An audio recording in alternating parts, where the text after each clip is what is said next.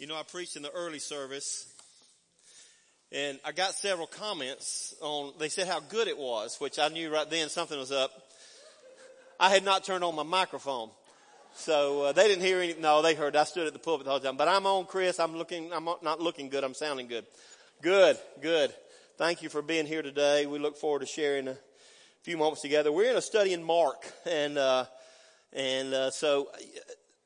Chris asked a few weeks ago would I be willing to share today. He's with family, and you know, sometimes when you're with a family the whole week, but if you're supposed to preach Sunday, you spend your whole week studying. So I'm delighted that he took some time with his family this week, and I'm sure he's still studying, but not quite to the level of that he might otherwise. And so he said, would you mind preaching in the series?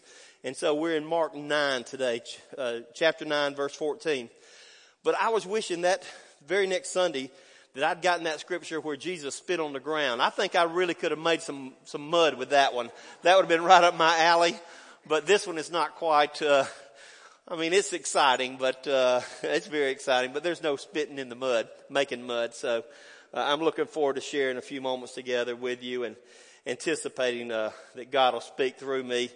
I always have to pray to please get out of my way. I'm not an overly confident speaker, but once I get up behind the microphone, I could go without saying anything important for a long time. So I'm hoping to say something worthwhile.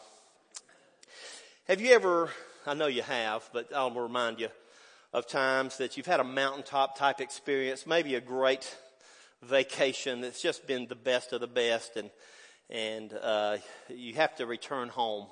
Some people begin to think about returning home midway through the vacation, dreading it already. I hate, we're having to leave Saturday night or Sunday night, or we're leaving Friday, and they begin to think about it, and it kind of puts a damper on the vacation. But it can end up being a great vacation. Sometimes you have a fantastic mountaintop experience on a mission trip, like our Billiter Christ just got back. It's really a eye-opening, energizing sort of feeling. I remember, I see TD over there with Centrifuge.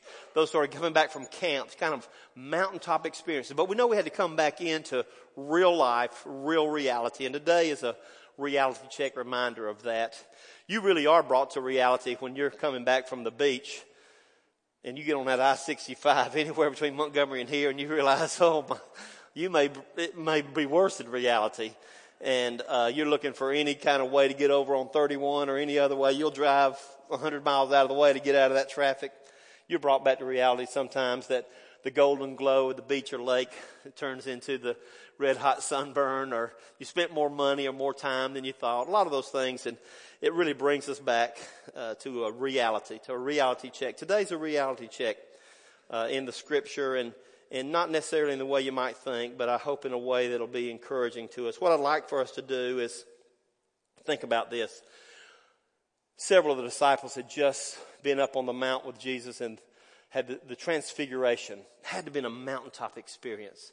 Had to be something that they obviously would never ever forget, and we're still talking about. They had to be talking about that.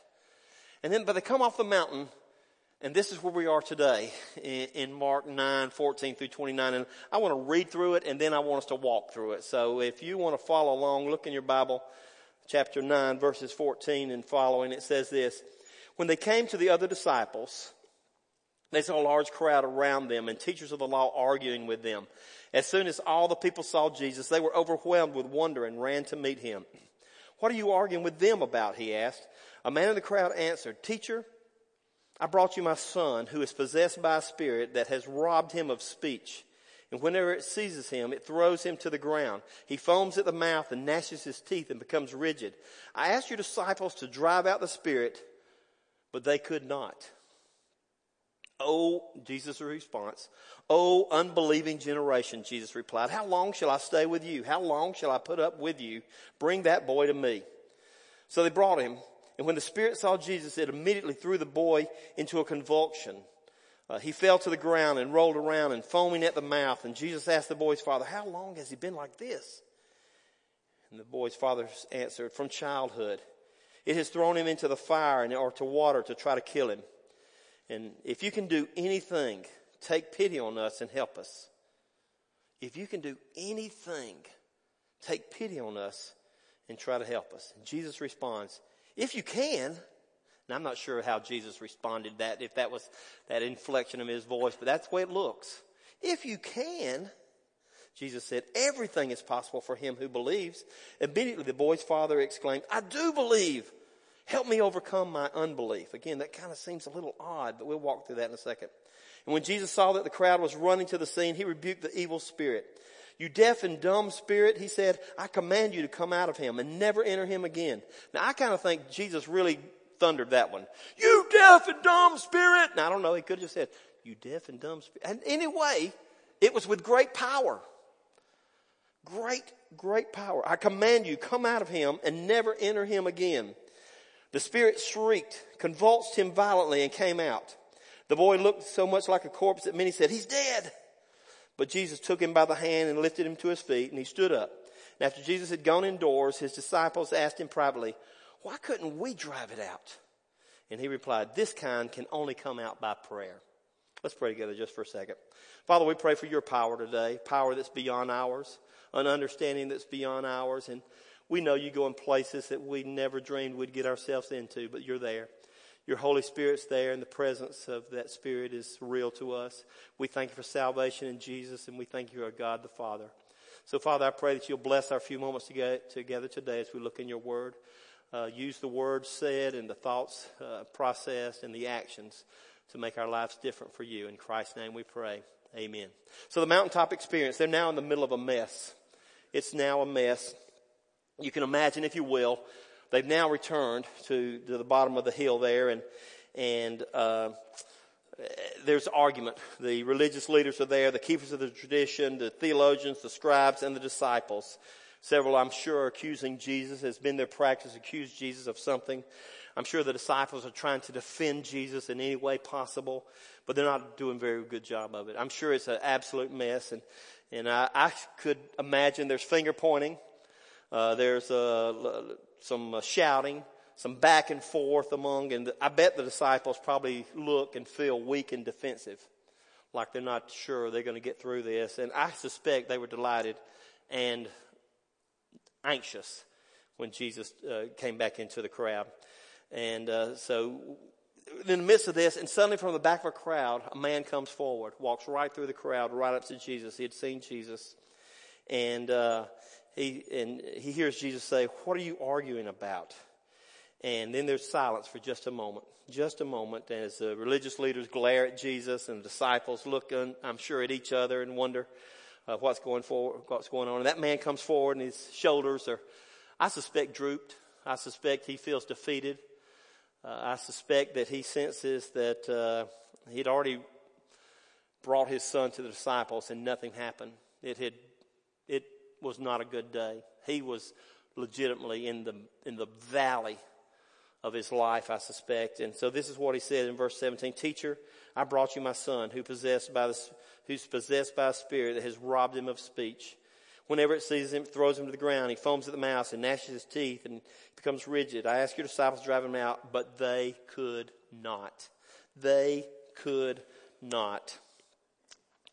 You know, the voice, the comment there is a little bit of an accusation and a little bit of a pleading, I would think. And we use that sometimes. We use that with our children sometimes. Would you please clean your room? And both your room is filthy. And would you please clean it? And sometimes you've heard of backhanded compliments and all those sorts of things. And the way you say it really matters. And so that man has, I sense a little bit of accusation in that. We brought him, and you guys couldn't do anything about it. Your guys couldn't do anything about it. And he says you. Jesus had not tried yet.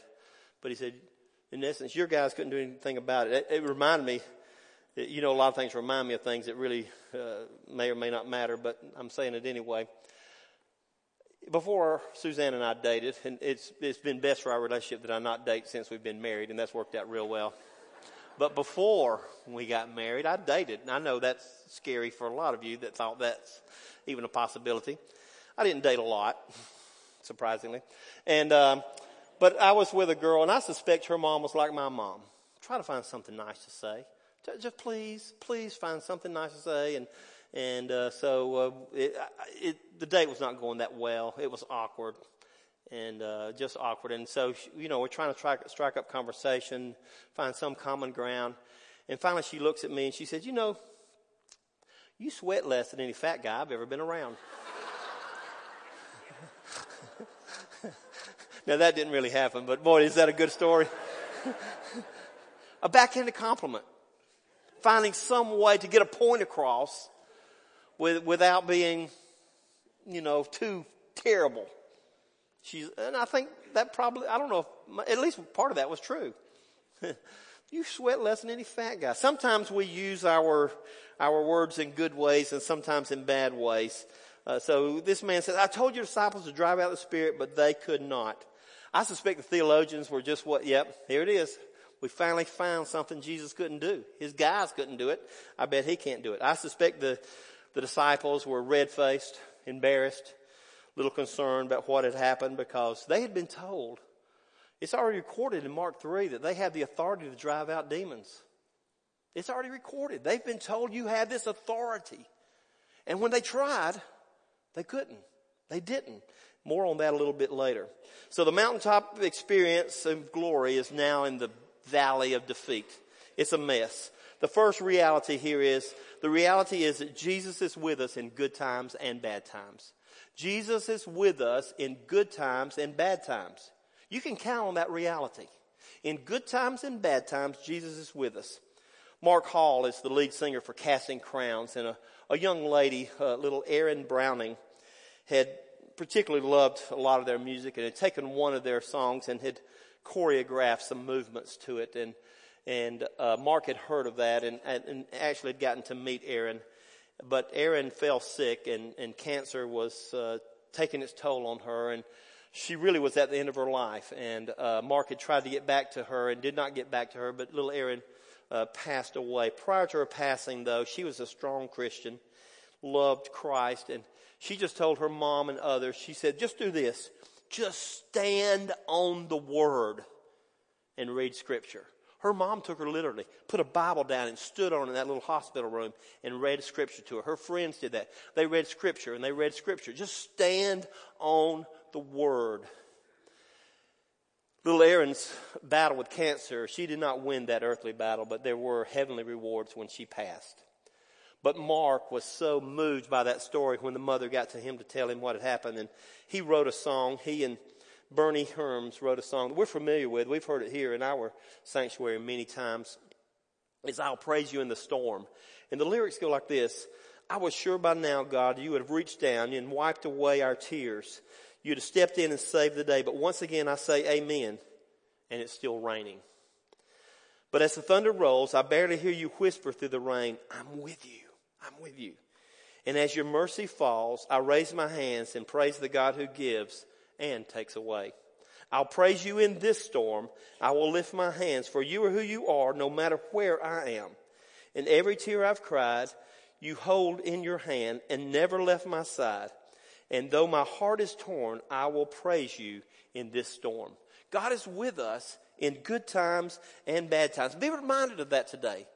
That is a truth, a reality that God is with us. I have a dear friend that lost a college-age son just a few weeks ago in a hiking accident, and he posted on Facebook a scripture, Psalm 62, 1 and 2, and what a powerful scripture for all of us to claim. It says this, my soul finds rest in God alone. My salvation comes from Him.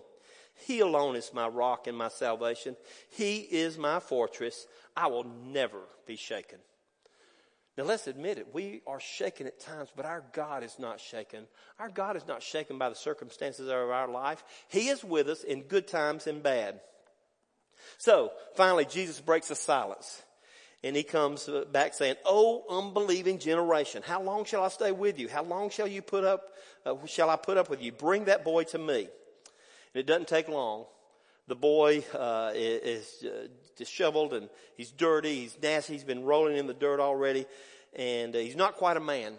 He's but not quite a boy. He's somewhere in between, I believe, and so he allows himself to be led to Jesus. And in the moment that the impure spirit senses he's near Jesus, he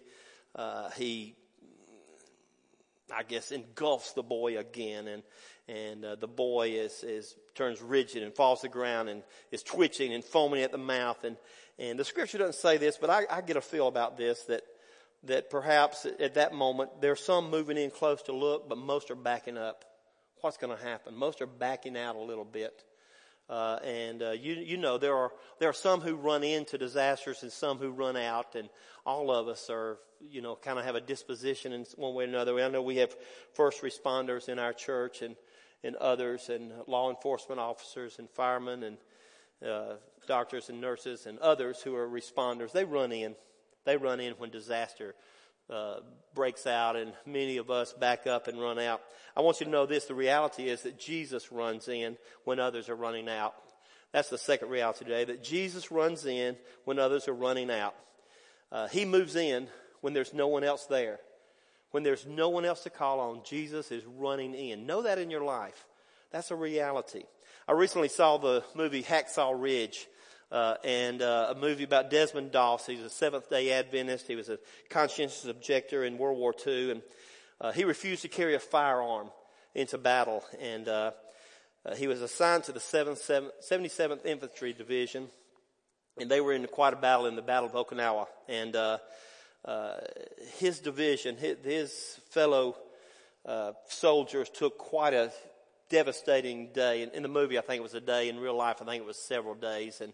But they were forced to retreat, to move off that hillside and actually rappel down a fairly steep cliff, and multitudes of injured and dying and dead soldiers on both sides lay in the battlefield. Desmond Doss stayed on the battlefield overnight when everyone else backed out. He stayed on the field and one by one went to as many soldiers as possible. And those that were left for dead, he drug them to the edge of that cliff, tied them off, and dropped them to where there were people down there that took them to the field hospital, one after another, after another, after another, after another. Dozens, maybe scores of injured men, and of both of the U.S. and some Japanese soldiers, and brought them to safety and recovered. Many of them recovered. Desmond Doss was one that we would call a rescuer. Runs in when others are running out. Jesus is a rescuer. And in fact, in that movie, Desmond Doss is a savior-type character. He runs in when no one else is there. No one else thinks there's a chance. Desmond Doss thought there was a chance for those guys and saved many of their lives. Jesus is a rescuer like that. When we think there's no chance, Jesus runs in. Know that. Know that Jesus runs in. So Jesus asked the Father, how long has he been like this? And the Father says, since childhood. So you could imagine the Father's face at this point. The fact that Jesus is showing some interest. The Father's face is probably now turned from anger to really, maybe desperation. I know he's tired. He's exhausted. And trying to manage a child like this or a young boy like this. And he goes on and says he's thrown him into fire, into water. This evil spirit's tried to kill him. And then he says, if you can do anything, take pity on us and help us. If you can do anything. Well, I assure you, Jesus can do something. But this man wasn't sure of it at that point. So Jesus responds to the man and says, if you can. Jesus repeats it back to him. If you can. And I don't know if he said it like that, but that's the way I'm saying it. If you can. Jesus says everything is possible for him who believes. The reality is that Jesus is able to do for us what we cannot do for ourselves. Jesus is able to do for us what we cannot do for ourselves. So when the man says, if you can, Jesus says, no question about it. If I can, I am able and willing. I am able and willing. The reality is that Jesus is able to do for us what we cannot do for ourselves. I have to be careful with these blanks. You know, the last time I preached, I made every blank the same word. It was hope. That really calmed my fears just a little bit. If I don't get a blank, you see me after service, I'll fill it in for you. So Jesus says, if you can, of course I can. He says, and the man says, I do believe, help me overcome my unbelief. Now those things, that doesn't really add up. I do believe, but help me overcome my unbelief. That very statement makes me think this is more of a doubt situation. It's not an unbelief, it's a doubt. Because we know Thomas doubted and he was brought to belief. When someone doubts, they don't quite have enough information yet. Or they haven't quite trusted yet. They're not quite there yet. Jesus says that I can overcome. You can overcome doubt. Doubt says, I can't believe. Unbelief says, I won't believe. I won't believe. And so I believe this man was dealing with some doubt. Because he says, I do believe, but help me overcome my unbelief. So help me overcome my doubt. So Jesus commanded the spirit to come out. As I said a while ago, I think it was a pretty strong command. Come out. And he came out. And I suspect that the sound split the air like lightning and like thunder. And the heaves of the boy became violent. And he was thrown to the ground. And the shriek was probably so shrill that the people covered their ears. And it was a horrible sound, a horrible scene. And then it was over. And they looked at the poor boy down there, and he looked dead. They said he looked like a corpse. He looked dead, but the boy opened his eyes, and instead of a vacant kind of stare this time, I suspect there was a stare with a little bit of life in it. There was a look with life, and some of the first things he sees is Jesus, or he sees Jesus. And Jesus reaches over, takes his hand, the boy stands, and know this. The reality is that Jesus is able to do for us what we cannot do for ourselves. Now, the story doesn't end there. It ends on kind of a note. The disciples just have to get some clarity. And it wasn't right away. It says a little while later when they'd gone inside. And the disciples say, why couldn't we drive it out? Why couldn't we drive it out? And Jesus said, this kind can come out only by prayer. What I want to say to us today, dads, it's Father's Day. Moms, all of us, grandmamas, aunts, uncles, don't ever give up on a kid. Don't ever give up on a parent. Don't ever give up on a spouse. There's a time, there's a chance, there's an opportunity. Our God does the impossible. And we've known parents who've prayed for their kids 20, 30, 40 years. I know some in this room have and are. Don't ever give up on them. Continue to pray for them. They're not kids forever. They become adults, and don't give up on them. Kids, young adults, don't give up on your kids. Don't give up on your parents, your brothers and sisters. Don't give up on them. Pray for them. Encourage them. Love them. Do not give up on them. I would strongly encourage you not to give up on them. I don't know what happened that day. I don't know if the disciples were overconfident, if they were underconfident. I don't know if everything had worked well for a while and now it's falling apart. I have no clue exactly what happened. I'm just not real sure exactly what happened, but I do know this. It brings us to the fourth reality, is that Jesus is not finished with us yet. We're a work in progress. We're not a done deal. He continues to work on us. And those disciples, those closest to Jesus, he was not finished with them yet. Even though they had the authority, they were not ready for everything. Is that not like us? We're not ready for everything. We can't handle everything. Jesus is not finished with us yet. I love the old song. He's still working on me to make me what I ought to be. It took him 7 days to make the moon and stars and Jupiter and Mars. I know there's other words in there. I just don't know them. But he's still working on me. He is. He's not done with us. You know how you know it? You woke up today. You woke up. He's not done. He's still got work to do on you.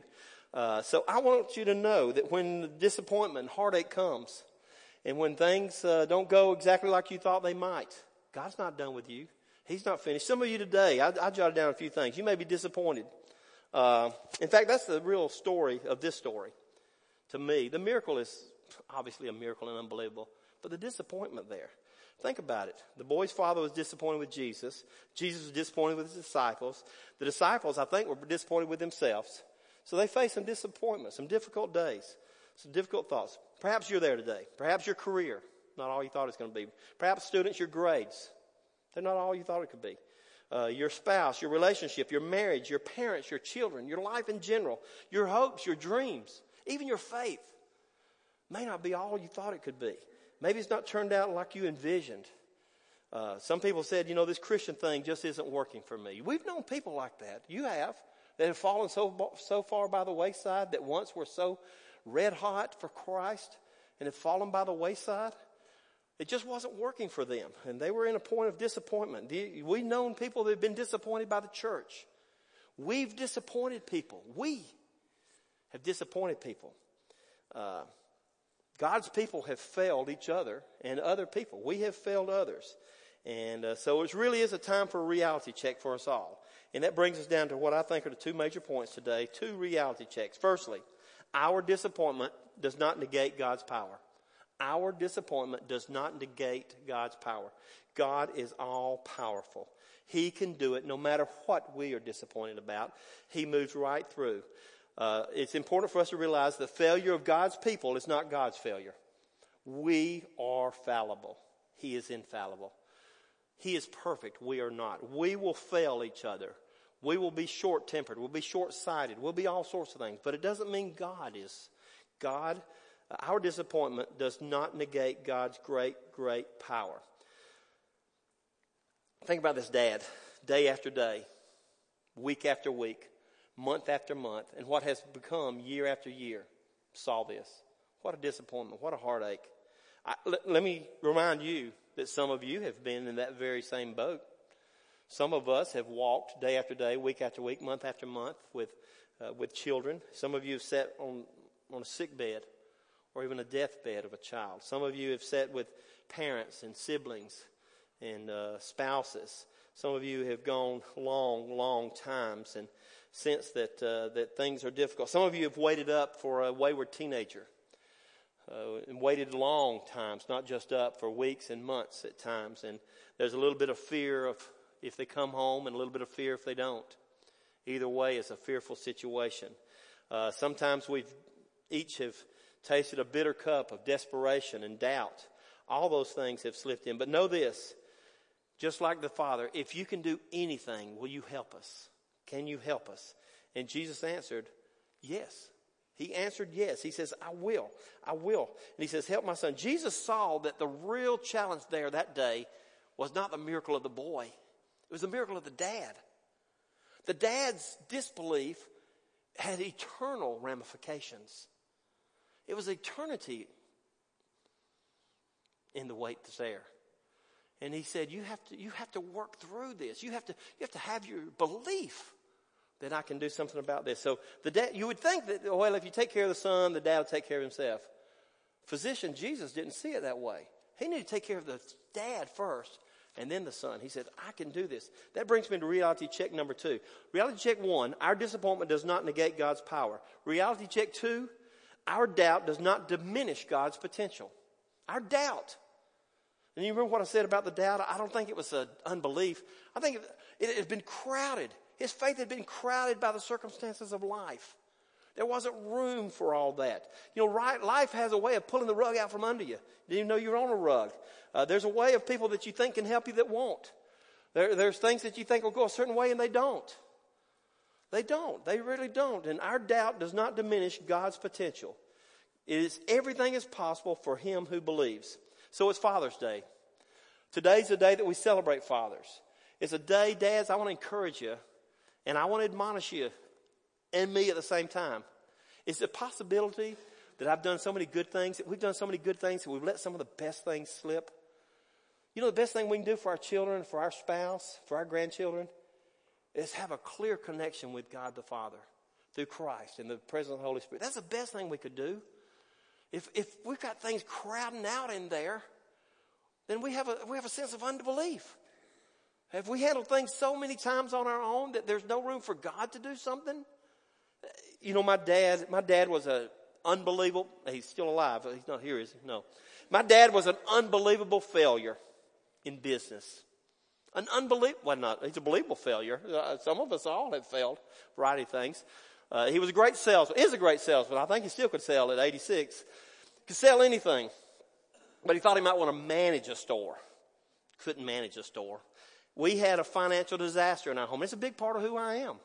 A financial disaster. We lost, I was a kid. I was a middle schooler. Lost a business. Lost our home. Lost everything. Filed for bankruptcy. I didn't know how that all worked. I know we moved from a pretty big house in one town to a pretty small rental house in another town. But my dad came before us, our family, and says, I have failed, and I'm sorry. And he says, he didn't talk about the business. He talked about, I've failed you because I've let Christ get weeded out, pushed away. I was so busy trying to work. I let Christ get squeezed out of our life. Never again will it happen. That's what he told us. And it didn't. It didn't. We changed everything about our life in a new city, a new place. We all had faith in Christ, but we were not living for Christ. And I was 15, I had a sister 13, one was 11. It made a difference in our life forever. My dad really is a hero because he was a failure, willing to say, I have failed you all because I have failed in my relationship. Dads, can I encourage you to be a little bit transparent before your family? Can I encourage you to keep the important things important? I would hope that we could do that. Moms, could I encourage you to do the same thing? People, could I encourage you to do the same thing? Could we keep our relationship with Christ real? Could we move into a reality check of the two things that we said here today? That would be great. That would be awesome. Let me encourage you in the final way, this way. May today be the day that we recommit ourselves to be believers. Today is the day that we recommit ourselves to be believers. Secondly, today's the day that we remove some of the things that have crowded out our faith. That we remove some of the things that have crowded out our faith. And thirdly, that we remind ourselves that I can do all things through Christ who gives me strength. May today be that day that we remind ourselves that I can do all things through Christ who gives me strength. That would make a difference, wouldn't it? Would that not be the best Father's Day ever? Would that not be the best thing that could happen to us? Would that not be something that boy and that dad could shout together? Let me tell you this. I'm a half-full guy. I choose to see things on the positive side. I try not to have too many negative things in my life. And I know we live in a real world and it's a real reality. And sometimes it's ugly. And I don't want to know all about it. But I'm a half-full guy. My cup, I think in terms of half full. Even when it's half full, I'm thinking it may be 3/4. And so I'm pushing that envelope a little bit. And I know some are half empty. And I know in reality, it's the same amount in both of those cups, okay? I know that. But let me tell you this today. Today's message is a little bit of a half empty sort of message if you're not careful. But I want it to be a half full message. In fact, I want it beyond that. Know this. The cup can always be refilled. God is in the business of refilling your cup no matter where it is. If you think you're almost empty, God still refills cups. He still refills cups. So don't go through life thinking I'm only half full or I'm half empty or whatever.